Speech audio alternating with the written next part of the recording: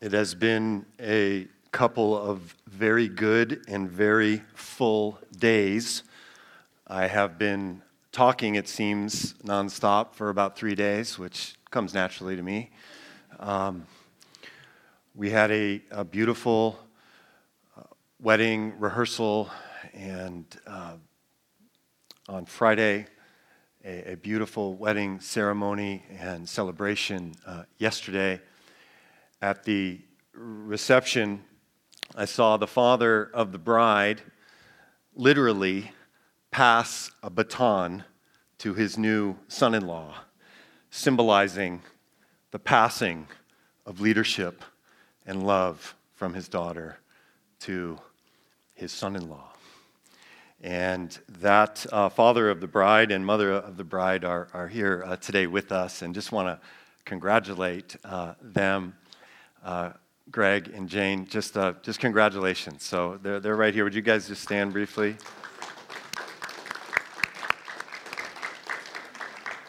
It was a beautiful, beautiful time and celebration. I don't even want to say this, but I do need to say it, that today is also Greg and Jane's last Sunday with us as they roll to Idaho on Thursday. No one else is allowed to leave. They're the last ones to leave the state or the church.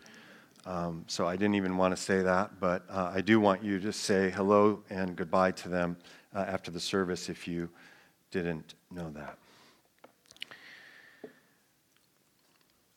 As followers of Jesus, one of the problems that we have is we don't feel the reality and the immensity of God's love for us.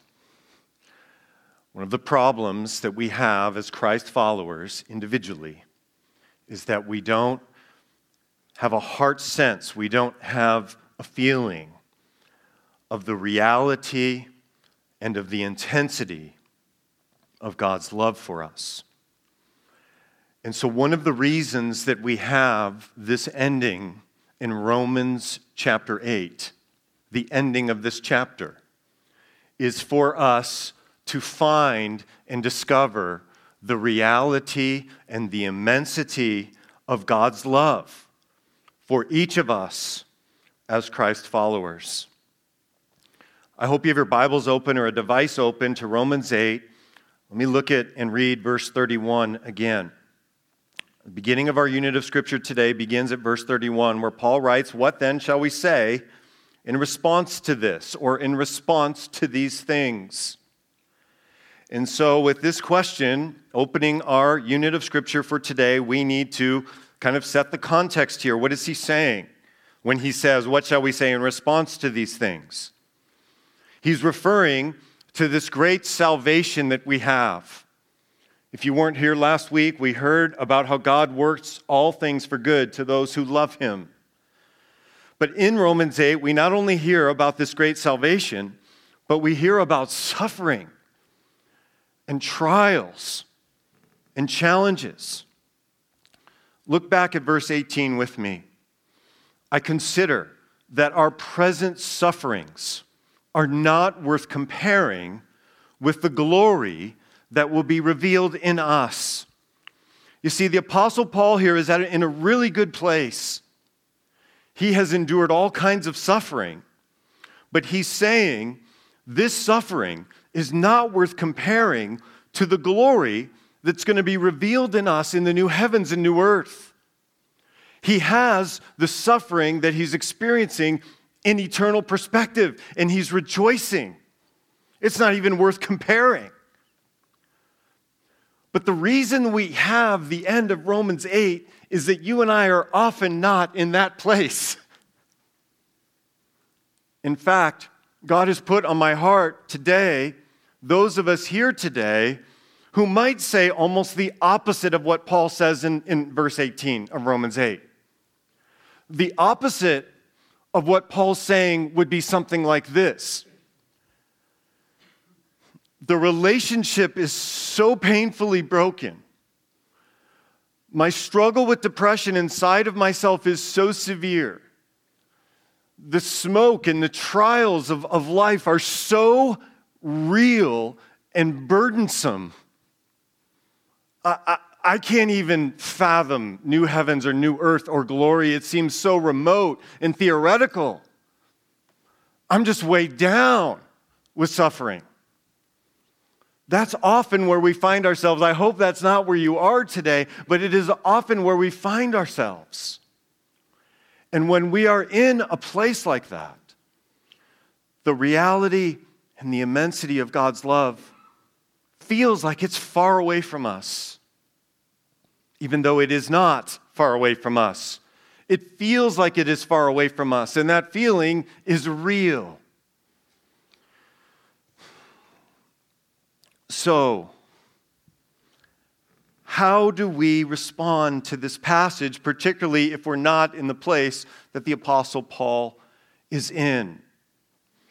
What I am praying for you and for me out of this text and out of this sermon is that we would be able to find in the death and resurrection of Jesus the reality and immensity of his love, and it would be real and tangible. That's what it was for the Apostle Paul, and that's what it can be for every Christ follower. How do we get to that place? How do we get there? How do we overcome the various sufferings and things that come into our lives?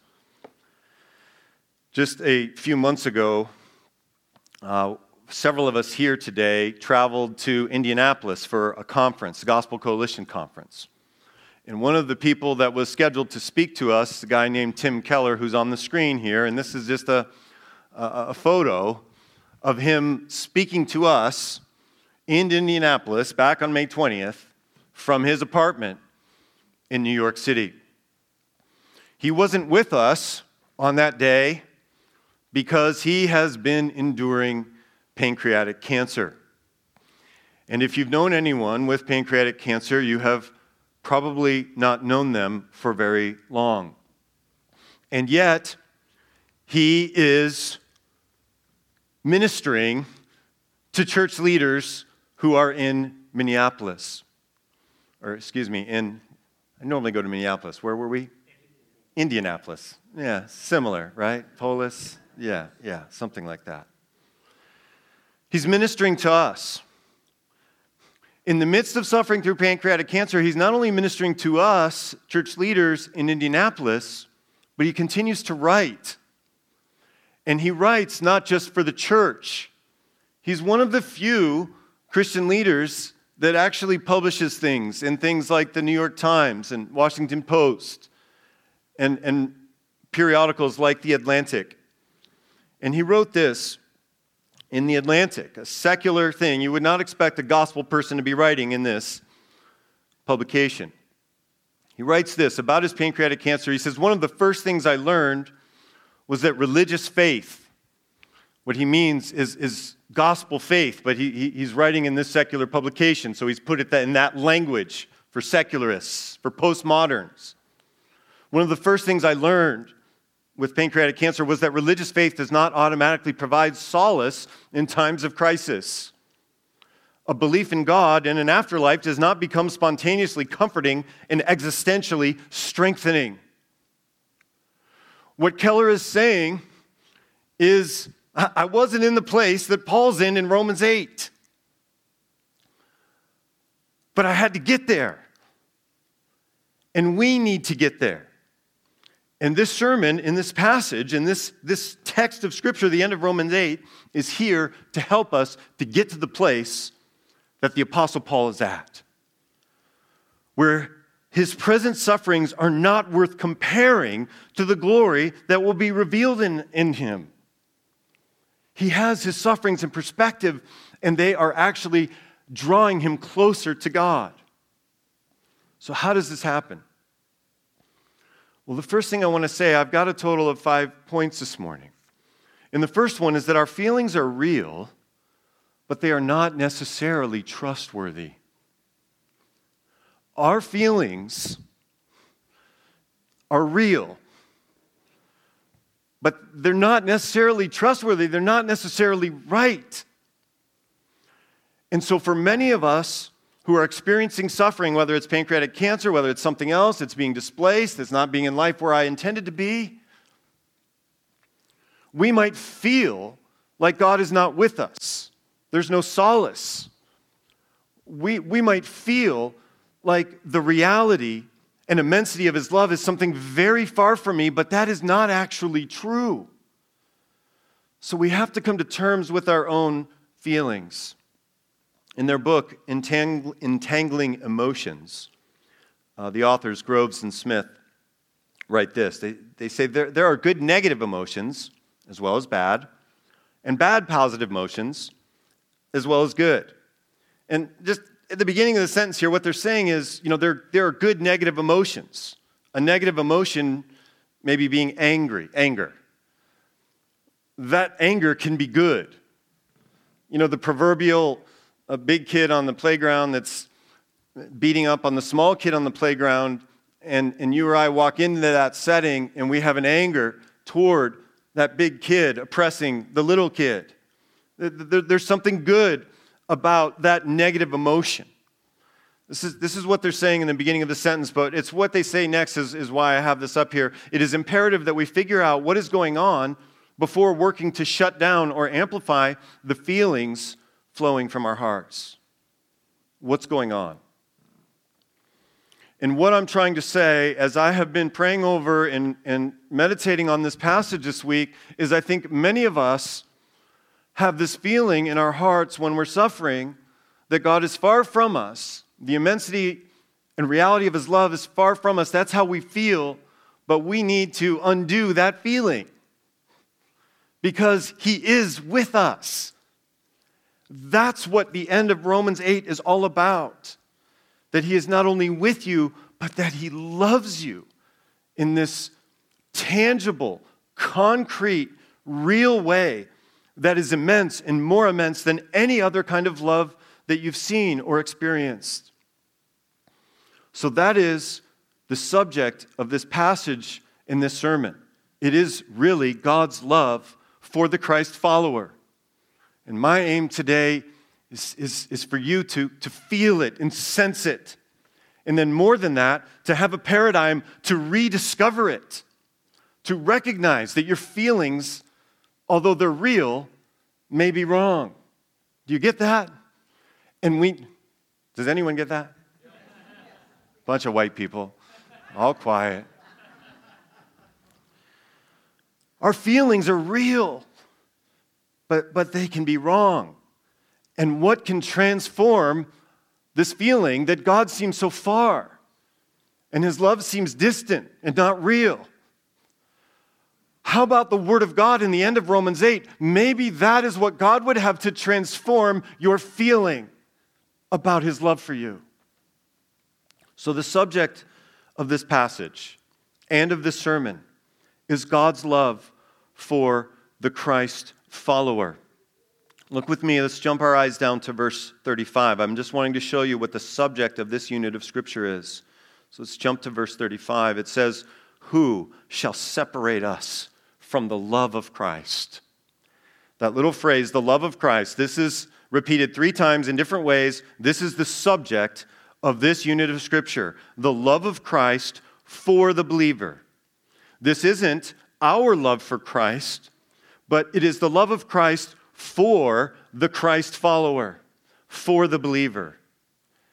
I could spend a lot of time on this, but let me just very briefly say, this is a special kind of God's love we read about in the end of Romans 8, for the chosen ones, or as the translation that Curtis read says, the elect. For those who are in the family of God, and all are invited and welcome, but there is a special kind of love for us, and that's what this is about. That is those who know and are part of Christ's family. Does God love the whole world? You might say yes. John 3:16, for God loves the cosmos. But there is a special, familial, intimate kind of love for the children of God. And it's real and it's immense, and that's what the end of Romans 8 is about. Who shall separate us from the love of Christ? This love that He has for individual Christ followers. Verse 35, shall trouble or hardship or persecution or famine or nakedness or danger or sword. No, no. We might feel like these things separate us. But Romans 8, the end of Romans 8 is here to tell us, no, they don't separate us. Now, if you've been in the church a long time, you're probably familiar with this passage. So one of the things I'm praying and want to do right now is for this to fall fresh on you, what this is saying. I'm praying that the immensity and the reality of God's love would fall fresh on you as a Christ follower now. Look at what he says. So the question, who shall separate us from the love of Christ? Answer, nothing, no one. And then he mentions trouble and hardship. He mentions persecution. Again, we're familiar with this verse and we can just roll right by it. He mentions famine. Famine. We just got back from Newport Beach a couple weeks ago, and the ships trying to get into the port, San Pedro, are backed up to Newport Beach, Orange County. We've been going there for 25 years. Never seen a container ship offshore in Newport Beach. They're offshore right now.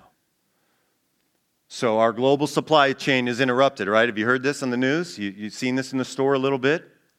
But even with that, Rayleigh's, Safeway, Bel Air is full of food. We live in the richest and most powerful country in the world. Do you see what Romans 8 is saying? Do you see what the word famine is? Can you feel famine today? It's hard to feel that. Has anybody here, raise your hands, have you traveled to the developing world and seen famine? Some of you have, where there's no Rayleigh's. There's no food. And people are starving literally to death. Famine. Romans 8 is saying that kind of hardship cannot separate you from the reality, the immensity of God's love. That is quite a statement. Famine. We are in Disneyland here, folks, in America. We are so far from famine. Well, how about nakedness? Have you traveled to the developing world and see people whose dignity is low in part because they don't have clothing? God's word is saying that kind of indignity will not separate you from the reality and the immensity of God's love. We can just blow through this sentence. We know this chapter.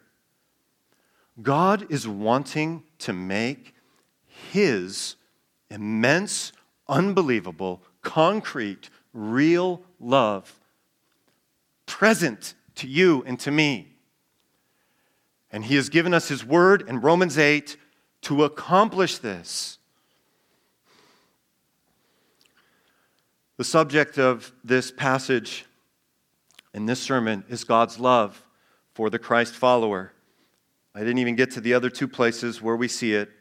Back to what I was trying to say, in verse 35, we have this phrase, the love of Christ. And then if we jump down to verse 37, let me read it. No, in all these things we are more than conquerors through him who loved us. There it is a second time. Through Christ who loved us. The subject of the passage is that Christ loves us, his people, his children. Verse 39. Neither height, nor depth, nor anything else in all creation will be able to separate us from the love of God the Father that is in Christ Jesus our Lord. That is the subject of this unit of Scripture, mentioned 3 times, the love of God that is in Christ Jesus our Lord. His love. So we need as human beings, tangible expressions of love. And I've been blessed seeing expressions of love just in the last couple days and even the last couple months as I've been doing premarital counseling with Jesse and Carly, just seeing this couple that just loves each other. You know, you're around that young. There's a sense in which it's puppy love, but there's another sense in which their love is not a puppy love because Christ is at the center of their love for each other. And it's just been awesome to see that love and know it. And God gives us concrete examples in our lives of seeing love. But it is sometimes difficult for us to feel and know His love in concrete ways. And we're going to get in a moment to concrete way that He shows us His love. But I'm just kind of giving us some examples of love that we witness and see in this life. I had an example this summer, read a biography earlier this summer on George Washington. And I learned a lot about George Washington. I didn't know that much about him. And one of the things that stuck with me from this biography was George Washington's love for the Indian chiefs. He partied with those guys. I hope it was a God-honoring party, I'm not sure. But he partied with these chiefs. I didn't know that. In the summer of 1790, Washington hosted Native Chief McGillivray. Most of them didn't have names that sound like that, but this guy did, this Indian chief.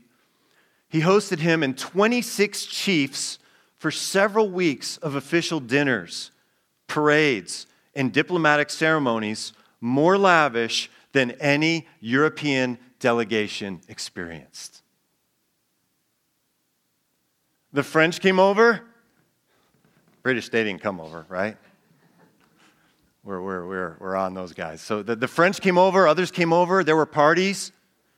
The biggest parties, the biggest celebration for Washington were with the Indian chiefs.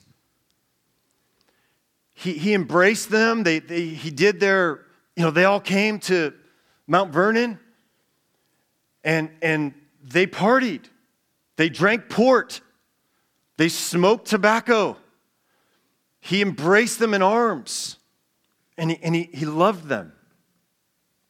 One of the chiefs, Cherokee chief, in a letter to Washington, wrote this, and I love, he addresses him as brother. I mean, just think of the early days of our country. An Indian chief going to Mount Vernon, hanging with the president, writes him a letter, brother. Brother. We give up to our white brothers all the land we could anyhow spare, and won't have but little left. And we hope you won't let any people take any more from us without our consent. We are neither birds nor fish. We can neither fly in the air nor live underwater. We are made by the same hand and in the same shape as yourselves. He wrote this letter, and Washington had a policy to care and to love for these guys. I wasn't really aware of his policy. He had a policy to respect them, to love them. This is part of his policy, some treaty, I don't remember the name of it. Just put GW's policy here. Indians, being the prior occupants, possess the right of the soil. To dispossess them would be a gross violation of the fundamental laws of nature and of that distributive justice which is the glory of a nation. That was the heart of George Washington. We all know that heart didn't prevail. It wasn't long after that generation later, the Indians were not partying with the president, and they were, by and large, dispossessed. This is an illustration of love. We see love around us. I've seen it in recent days. I saw it in this brotherhood as I read this biography. But we have a demonstration of love in Romans chapter 8 that is better, more real, more concrete than any other kind of love. The kind of love between a husband and wife, the kind of love between a father and a child. We have a concrete example to anchor our feeling that we ought to have as Christ followers of the immensity and the beauty and the reality of his love. What is that event that makes God's love real to you and to me? Look at verse 32. He who did not spare his own son, God the Father, who did not spare his own son, but gave him up for us all.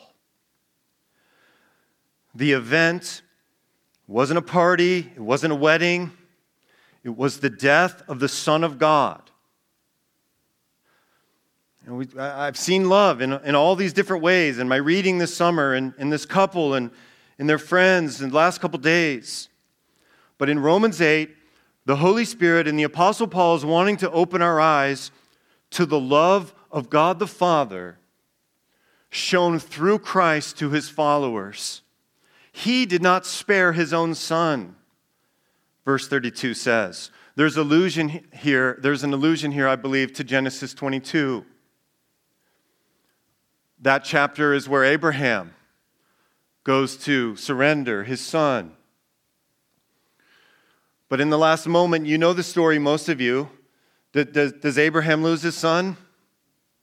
He doesn't. God provides a lamb.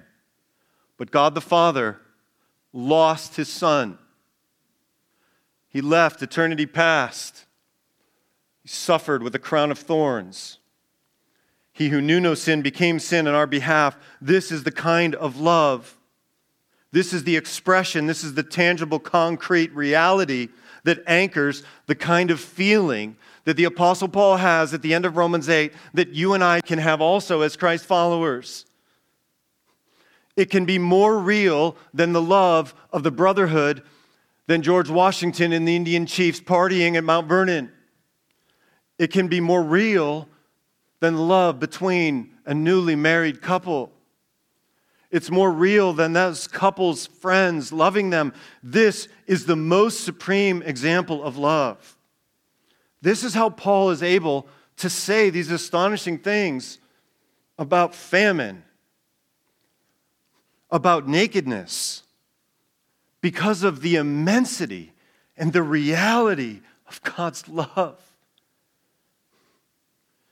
So the event is the death of Christ. The Father gave him up for us all. Back to 32, how will he not also, along with him, graciously give us all things? One day, the new heavens and new earth, everything will be made right. He's going to give us everything, new bodies. He's going to give us forests that don't burn. Or if they burn, they will burn rightly. They burn the way they should burn. And provide health and rejuvenation. I don't really know whether we're going to have fire in heaven or not. I don't know. You can talk to somebody else. It's going to be good if we have fire in heaven. It's not going to displace anybody.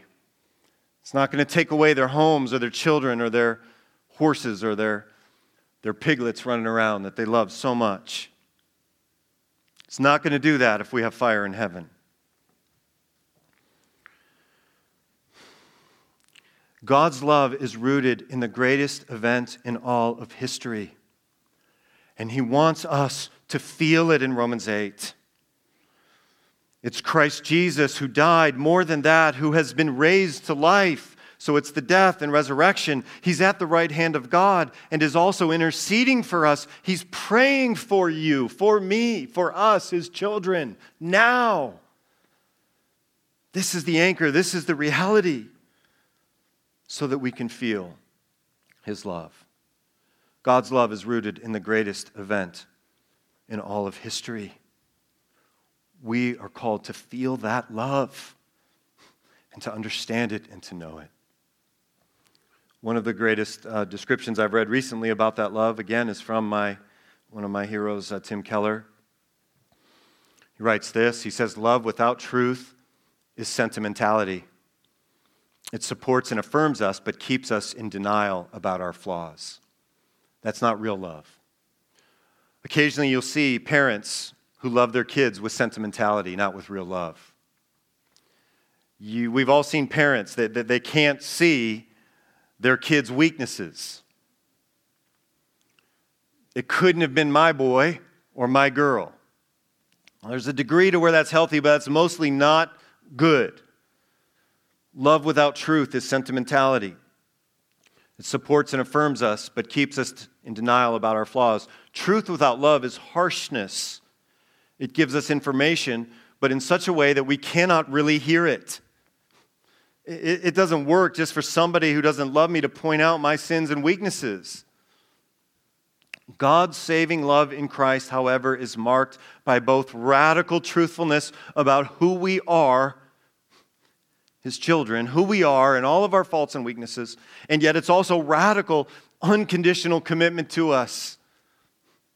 This love is what we rehearse every Sunday as we do confession. Yeah, we're broken, we're sinners, forgive us, and then we remind ourselves, the person who's leading confession reminds us that he loves us and that He forgives us. It's both. He's going to change us from our weaknesses and our sins, and yet He loves us more than we would ever know.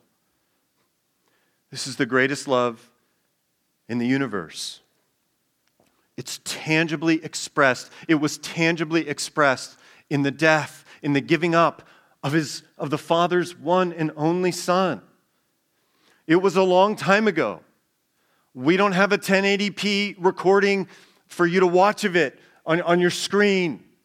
He has given us the Word of God, the testimony of those who saw it and who wrote the Gospels.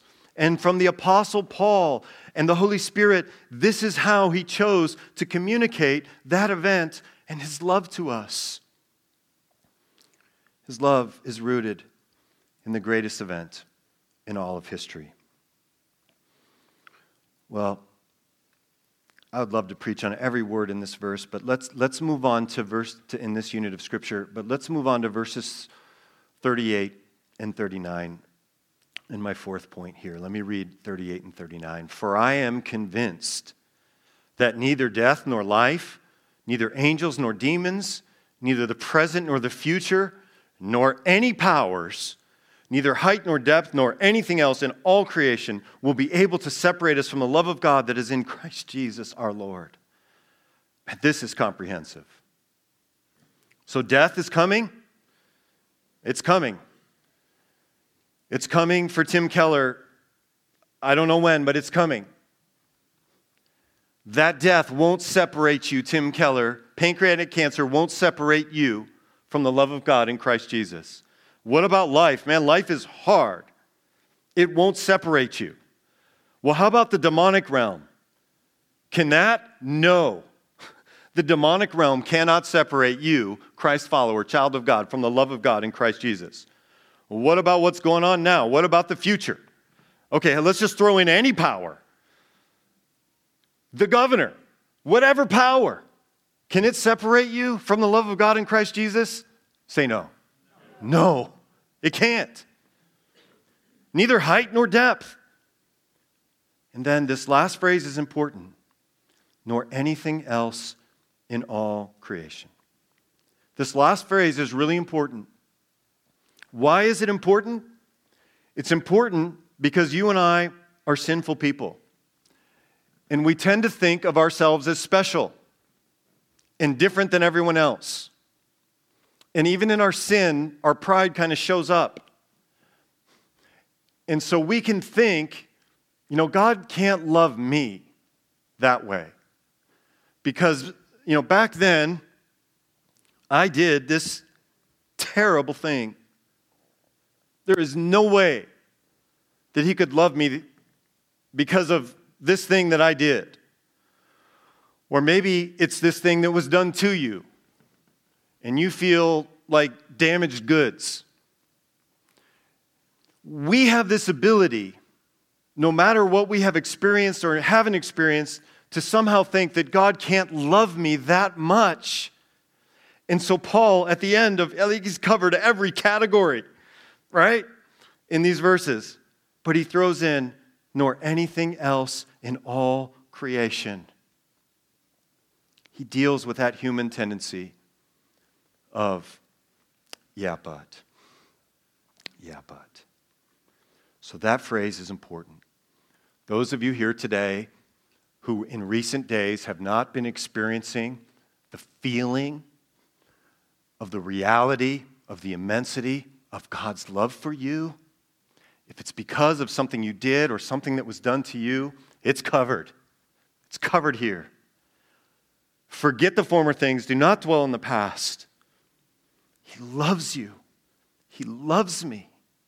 This is powerful, powerful stuff in Romans 8 at the end. No matter what terrible thing you have done or has been done to you, it does not separate you from His love. Back briefly to my friend, who I don't know, but love very much, Tim Keller. In the same article, written to the secular world, he writes this: as death, the last enemy, became real to my heart, pancreatic cancer, I realized that my beliefs would have to become just as real to my heart, or I wouldn't be able to get through the day. Theoretical ideas about God's love and the future resurrection had to become life-gripping truths or be discarded as useless. My prayer for you and me is that today, the end of Romans 8, now and in the future, when you read it and meditate, it would be a life-gripping truth. Jesus really died for you. And He loves you. And there is no greater love. Keller goes on. And it's sweet. I recommend reading this article. He says, to our surprise, his wife Kathy, to our surprise and encouragement, Kathy and I have discovered that the less we attempt to make this world into a heaven, the more we are able to enjoy it. He goes on in the article, as he's suffering with pancreatic cancer and going to chemo and doing all this stuff,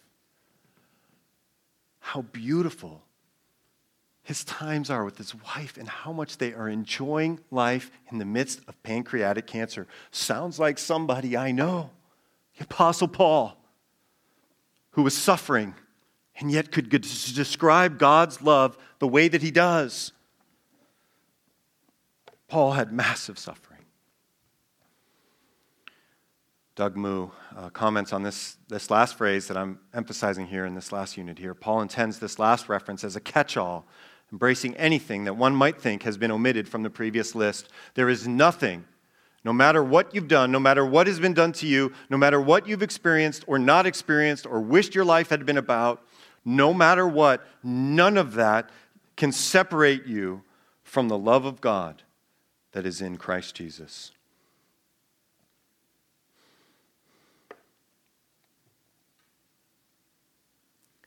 My prayer for you and for me is that we would meditate on the end of Romans 8 often, and then, going back to the beginning of the sermon, those feelings that we might have that are real but are wrong would go away, and that we would know the immensity and the reality of God's love that was shown by the Father actually giving up His Son. Let's pray together.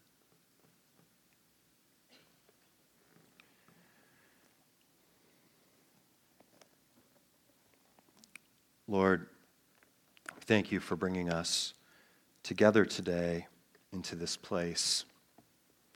We thank you for your word and how the Spirit inspired it to actually help us and grow us and make us like our Lord. Help us to find